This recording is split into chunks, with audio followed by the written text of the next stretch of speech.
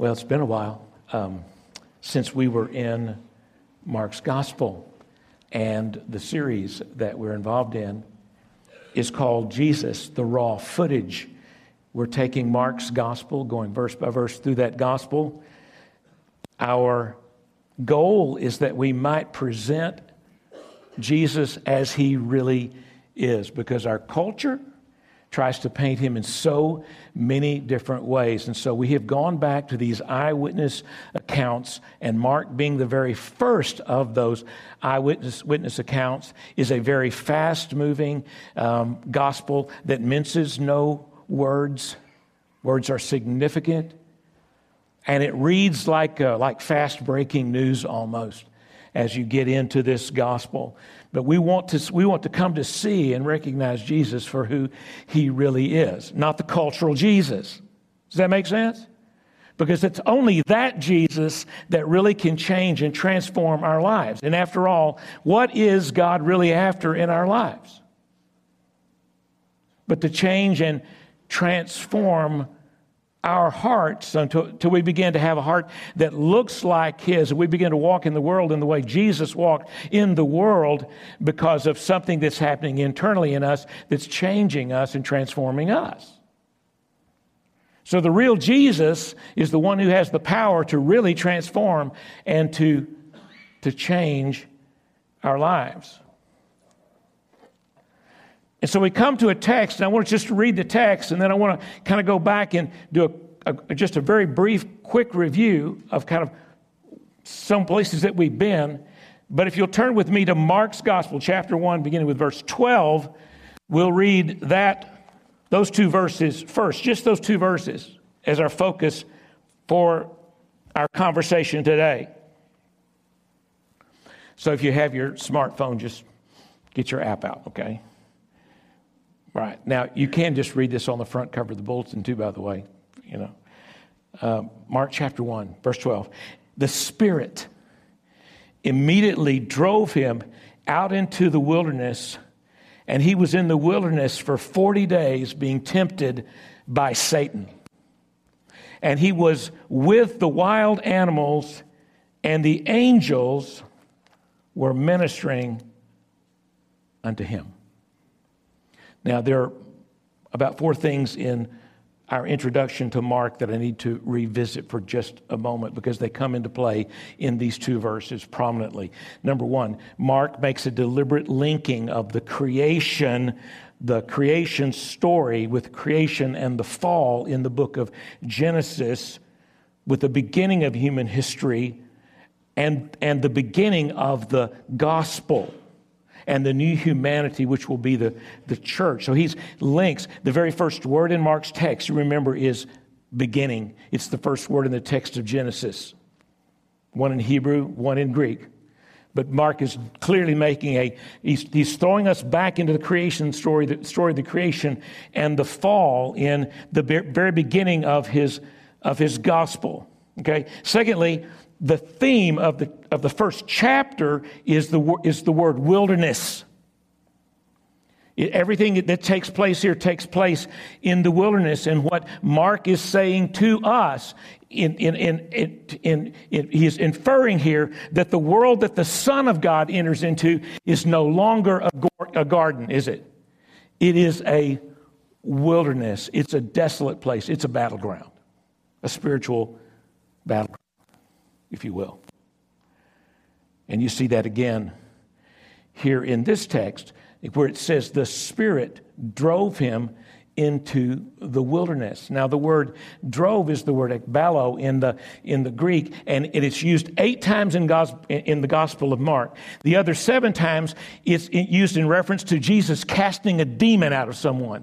So literally the translation is the Spirit of God cast him out into the wilderness, into the lonely, desolate, isolated place where he was hungry, he was starving, his legitimate needs were not being met. He's out in the wilderness, and the scholars believe that what Jesus did was he went from the Jordan River where John had been baptizing, and he went south straight south from the Jordan down alongside the Dead Sea into that region that was called Jeshimon, which literally means the devastation. Literally, nothing grows there.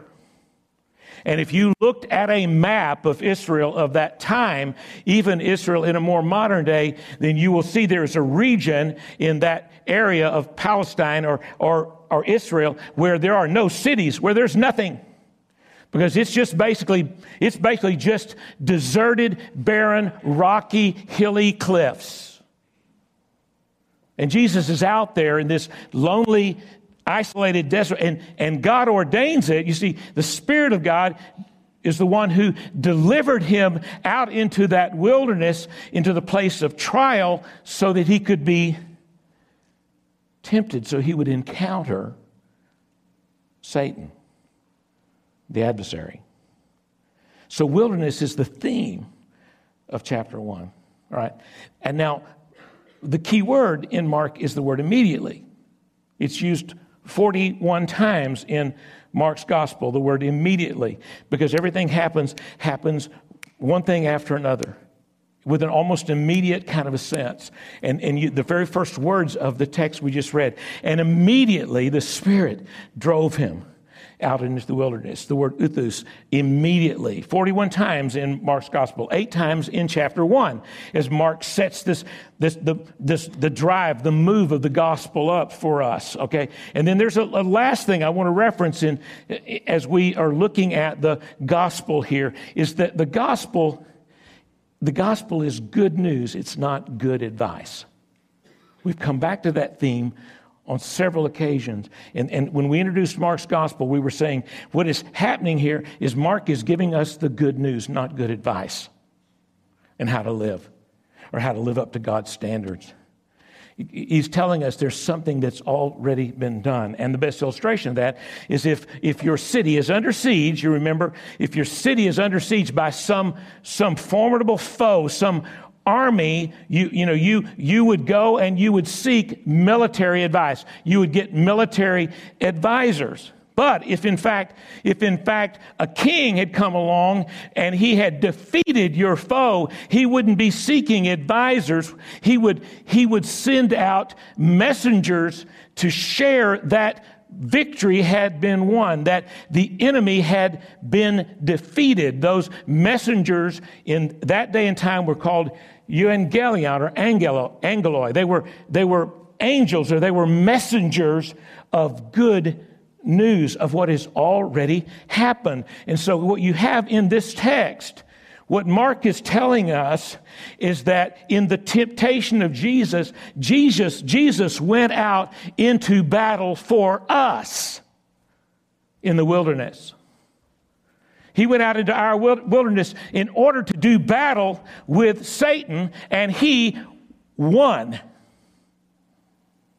This was the first of this very direct encounter that's recorded. But the scripture tells us that as he went into the wilderness, he was, in his participle, he was continually being tempted by Satan.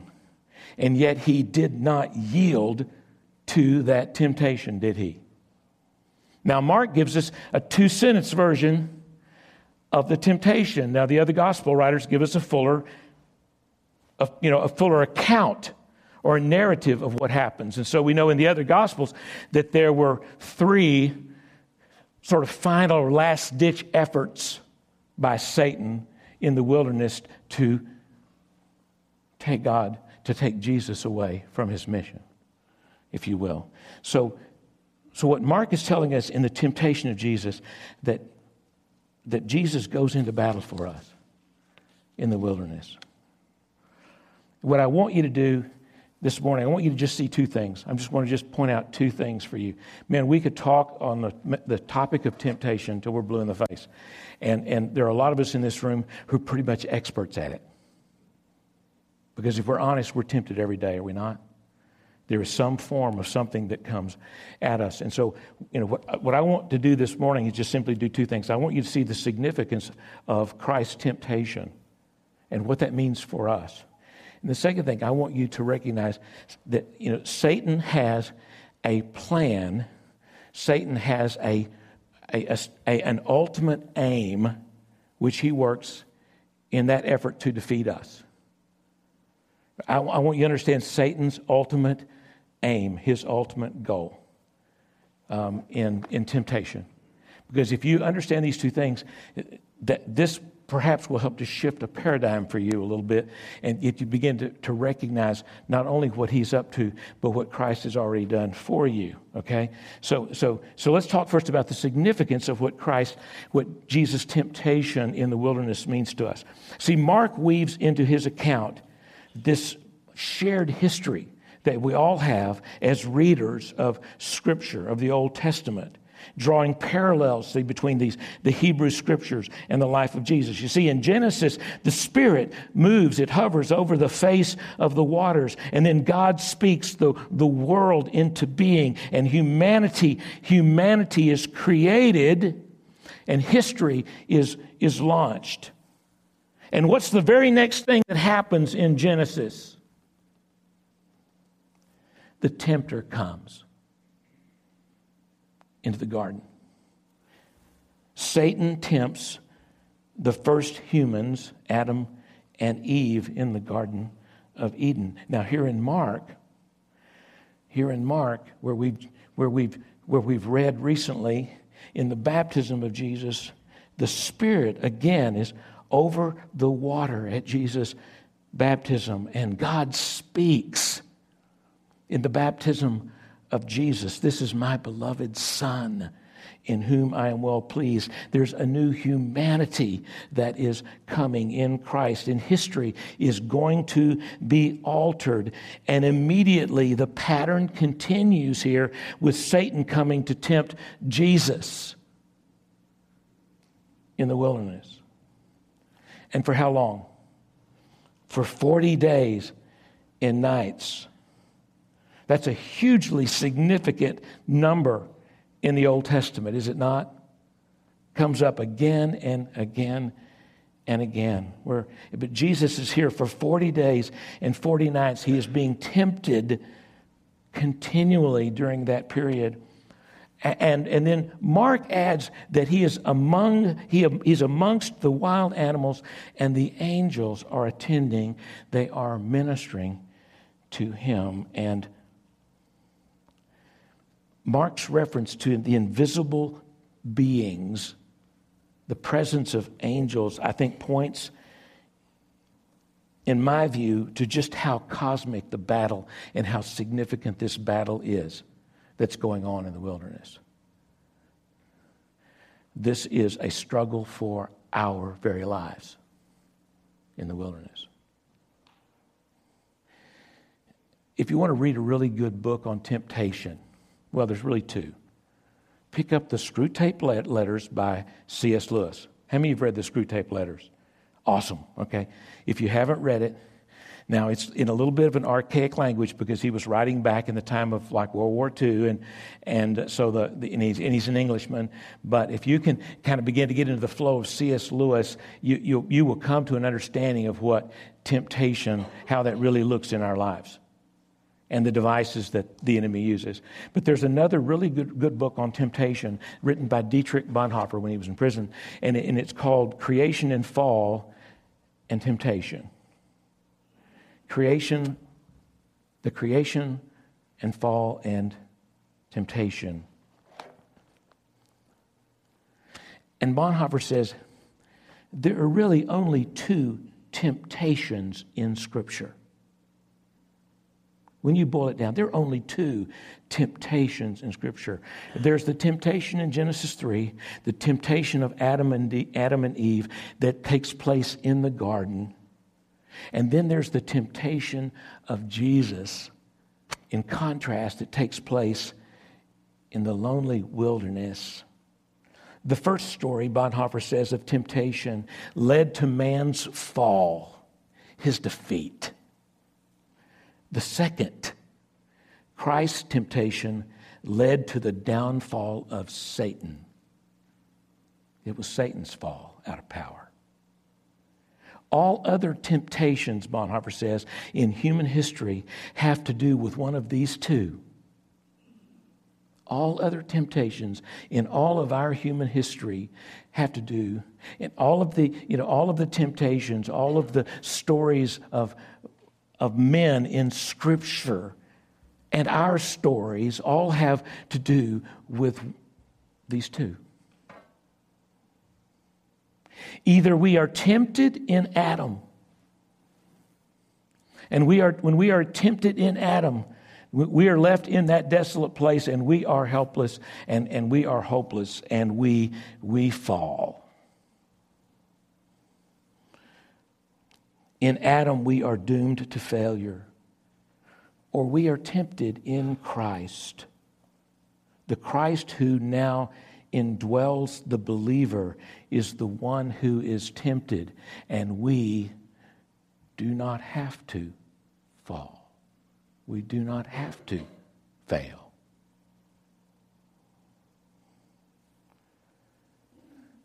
What Bonhoeffer is saying is that temptation for the Christian believer is different than the experience of the natural or the moral man. The natural man who knows nothing of the work of Christ and his finished work on a cross. Or the moral man, the do-gooder, the one who's going to earn his own way, right? Who's going to try so desperately hard to get it right that God will just have to accept him. And Bonhoeffer says that man is left to himself in his own wilderness, and he will fall. But the Christian has in him, through the indwelling presence of the Holy Spirit, God himself in the Christian enters into any temptation that we face. And it is he that is tempted within us. And so, does it make sense that that James would say in his letter to the church, when you are tempted, submit yourself therefore to God? The Christ in you, resist the devil, and he has no choice but to do what? Hightail it out of there. Trust me, Satan ain't afraid of you. Who's he afraid of? Why does he run?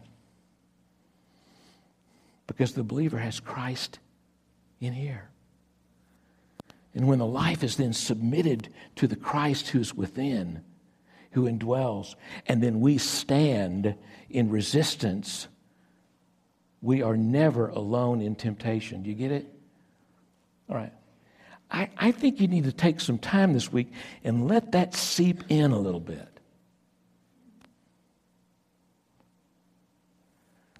Because the enemy seeks to alienate us from that truth, doesn't he?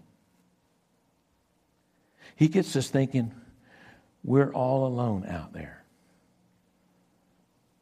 Our needs are not getting met, and we're isolated, and we're lonely, and we're hungry, and you know what? God, where are you? And sometimes it feels that way in our trials, doesn't it? But what does Scripture teach us?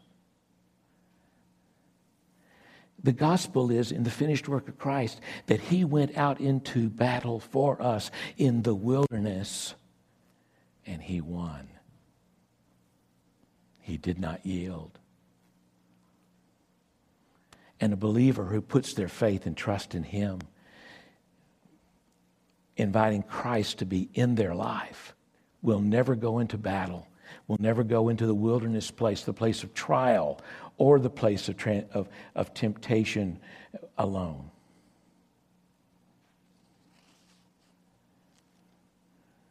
The second thing I want you to see this morning is Satan's ultimate aim in temptation. It was to separate Jesus from the Word of God, and to do that as quickly as possible.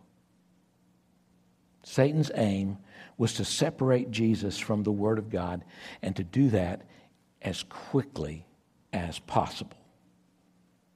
before the word takes root. Read this narrative once again in its context. Jesus comes out of the water of baptism in verse 10. And when he came up out of the water, immediately he saw the heavens being torn open and the Spirit descending on him like a dove. And the voice came from heaven, the voice of God. You are my beloved Son. With you I am well pleased. Can you think of anything that would have been more incredibly affirming than to hear the voice of God saying, you are my Son. I love you and I'm so pleased. And immediately the Spirit allowed him, the Spirit drove him into the wilderness to be tempted.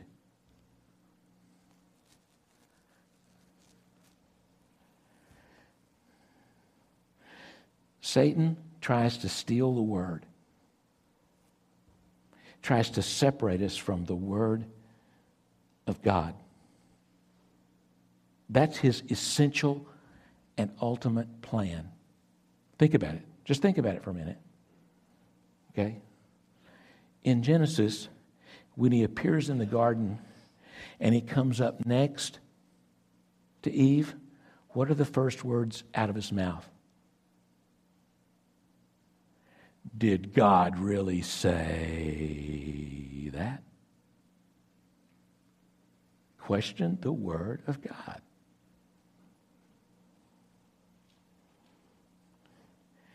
In the wilderness, with Jesus, Satan demonstrates his clear familiarity with Scripture because he quotes Scripture back to Jesus. He twists it, of course. He always twists it. But in those three temptations recorded in Matthew and Luke, each time Satan came after Jesus, how did Jesus answer? With the Word of God. You get it?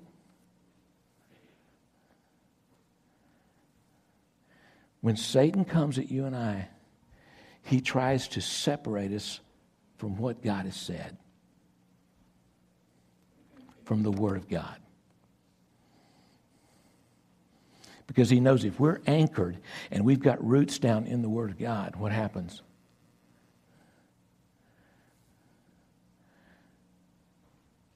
We'll know who we are, who's with us, who stands with us, and we won't give in.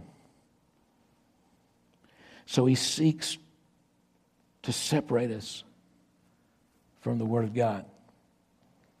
Now here's the application. Believer, you should fully expect that every time God speaks with some clarity in your life, that will be tested almost immediately. You following me? If it happened with Jesus, you're my beloved Son, in whom I will please. Boom, immediately, let's put that one to the test. Count on it. If you hear with clarity, if you're in a service one Sunday and somebody's preaching and the Spirit of God draws you in and focuses your eyes or your ears somewhere, and God speaks and says, that's for you, you can count on within hours, not days, not weeks, not months, that will be put to a test. I'd even go so far to say that God might even ordain the test.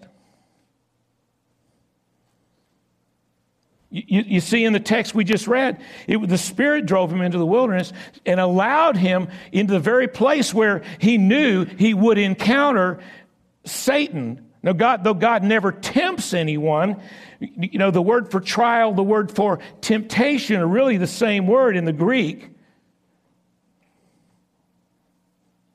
The difference between a trial and a temptation is how you and I respond to it. Because in the midst of a pressurized situation, a trial, what comes to the surface in us may be something that's down internally in us, some greed or lust or want or desire of our own that Satan can tap into. But you can count on when God speaks with clarity, expect that to be put to a test. So a week ago, in this service, we were having communion, and I mentioned to y'all that as I finished reading through the Bible, because we had that plan to read through the Bible last year, and I got into the very last chapter on the reading plan, Isaiah 66, and my eyes focused on Isaiah 66 and verse 2, where it says, here's what the Lord God is looking for. He's looking for a man who is humble, submissive, or contrite in spirit, and who trembles at my word. And the message that I brought here had everything to do with how God spoke that and laid that upon, my heart personally. I don't come up here and preach very often where where that hadn't had to run through my heart. Does that make sense? I mean, I preach it to me first, okay? That's what I'm trying to tell you. I'm saying? I focused on those verses, and I just kept coming back to those verses because I thought, that's for me. The Lord wants me to understand that He is what He's looking for. His eyes are roving throughout the whole. He's looking for a man who will be humble, contrite in spirit, submissive in spirit, and who will tremble at my word. And so God spoke that clearly to me. And then Tuesday morning, I opened an email from a friend. Some of you know that I've been working with a spiritual director in my life for probably 19 to 20 months. And a wise sage. He's much older than I. But he really is. He's a very wise man. His name's Roy. And Roy is married to a beautiful lady, been married 55 years to a beautiful lady named Karen. And so Roy and I were having a cup of coffee at the end of October this year. And when Roy walked into the room, he seemed so subdued and just quieter, he was not himself. And so I said, Roy, what's going on with you? He said, well, I just got back from the doctor, and Karen had this pain in her shoulder, and so we took her to the doctor, and they did some x-rays, which led to an MRI, and they discovered a tumor on her shoulder. He said, but Dave, that wasn't it. They discovered 4 tumors, and one of them was on the back of her pancreas. And so we talked. And so here was the guy that, that has been mentoring me, holding me accountable, seeking to drive truth into my heart, on a regular basis. I mean, for the last 19 months. And he was hurting, that morning. And I said, Roy, is there anything I can do? And he said, Dave, if you don't mind, would you just pastor Karen and I while we walk through this?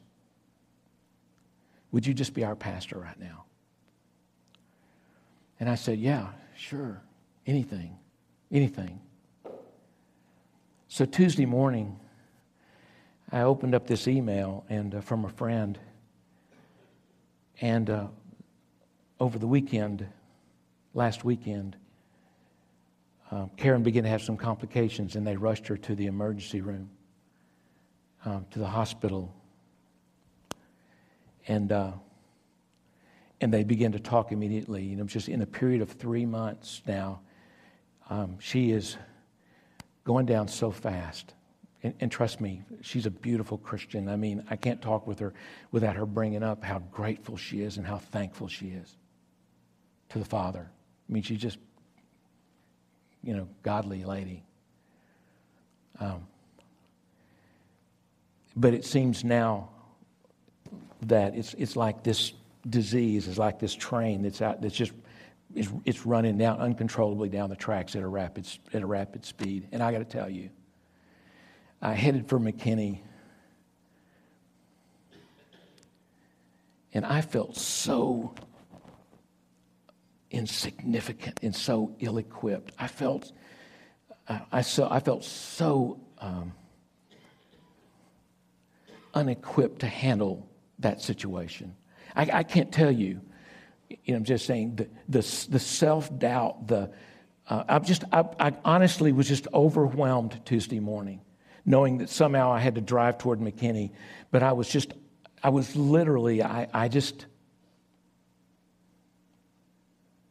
almost paralyzed internally.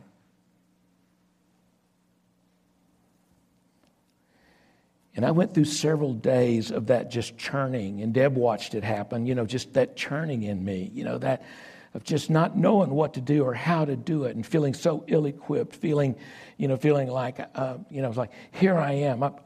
This guy's my mentor. I mean, this guy is a guy that I really look up to. He knows how to do this with one hand tied behind his. I can't pastor them in this. And then Thursday morning in my quiet time, the Spirit of God said to me, Dave, and the Spirit of God took me right back to Isaiah 66 and verse 2. And said, Dave, you're right. You're inadequate in yourself. You're right. In yourself and left to yourself, you're a failure.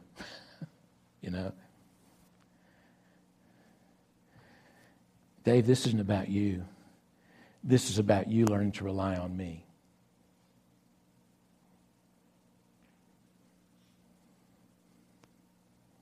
Will you trust me? Will you let me lead?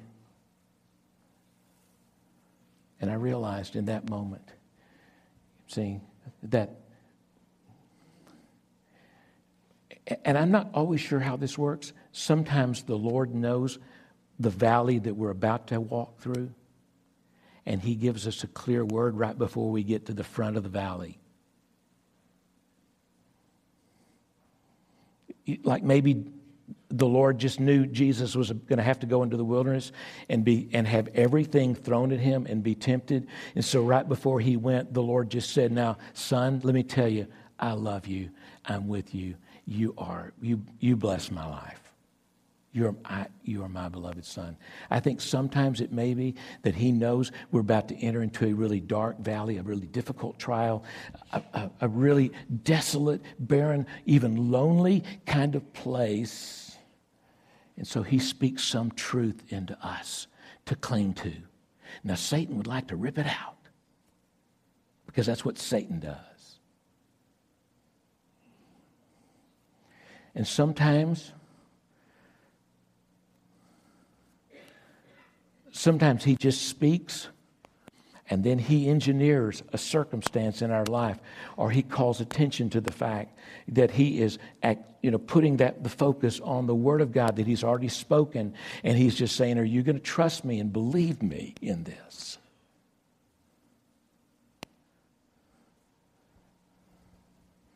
Because our life, our health, spiritually,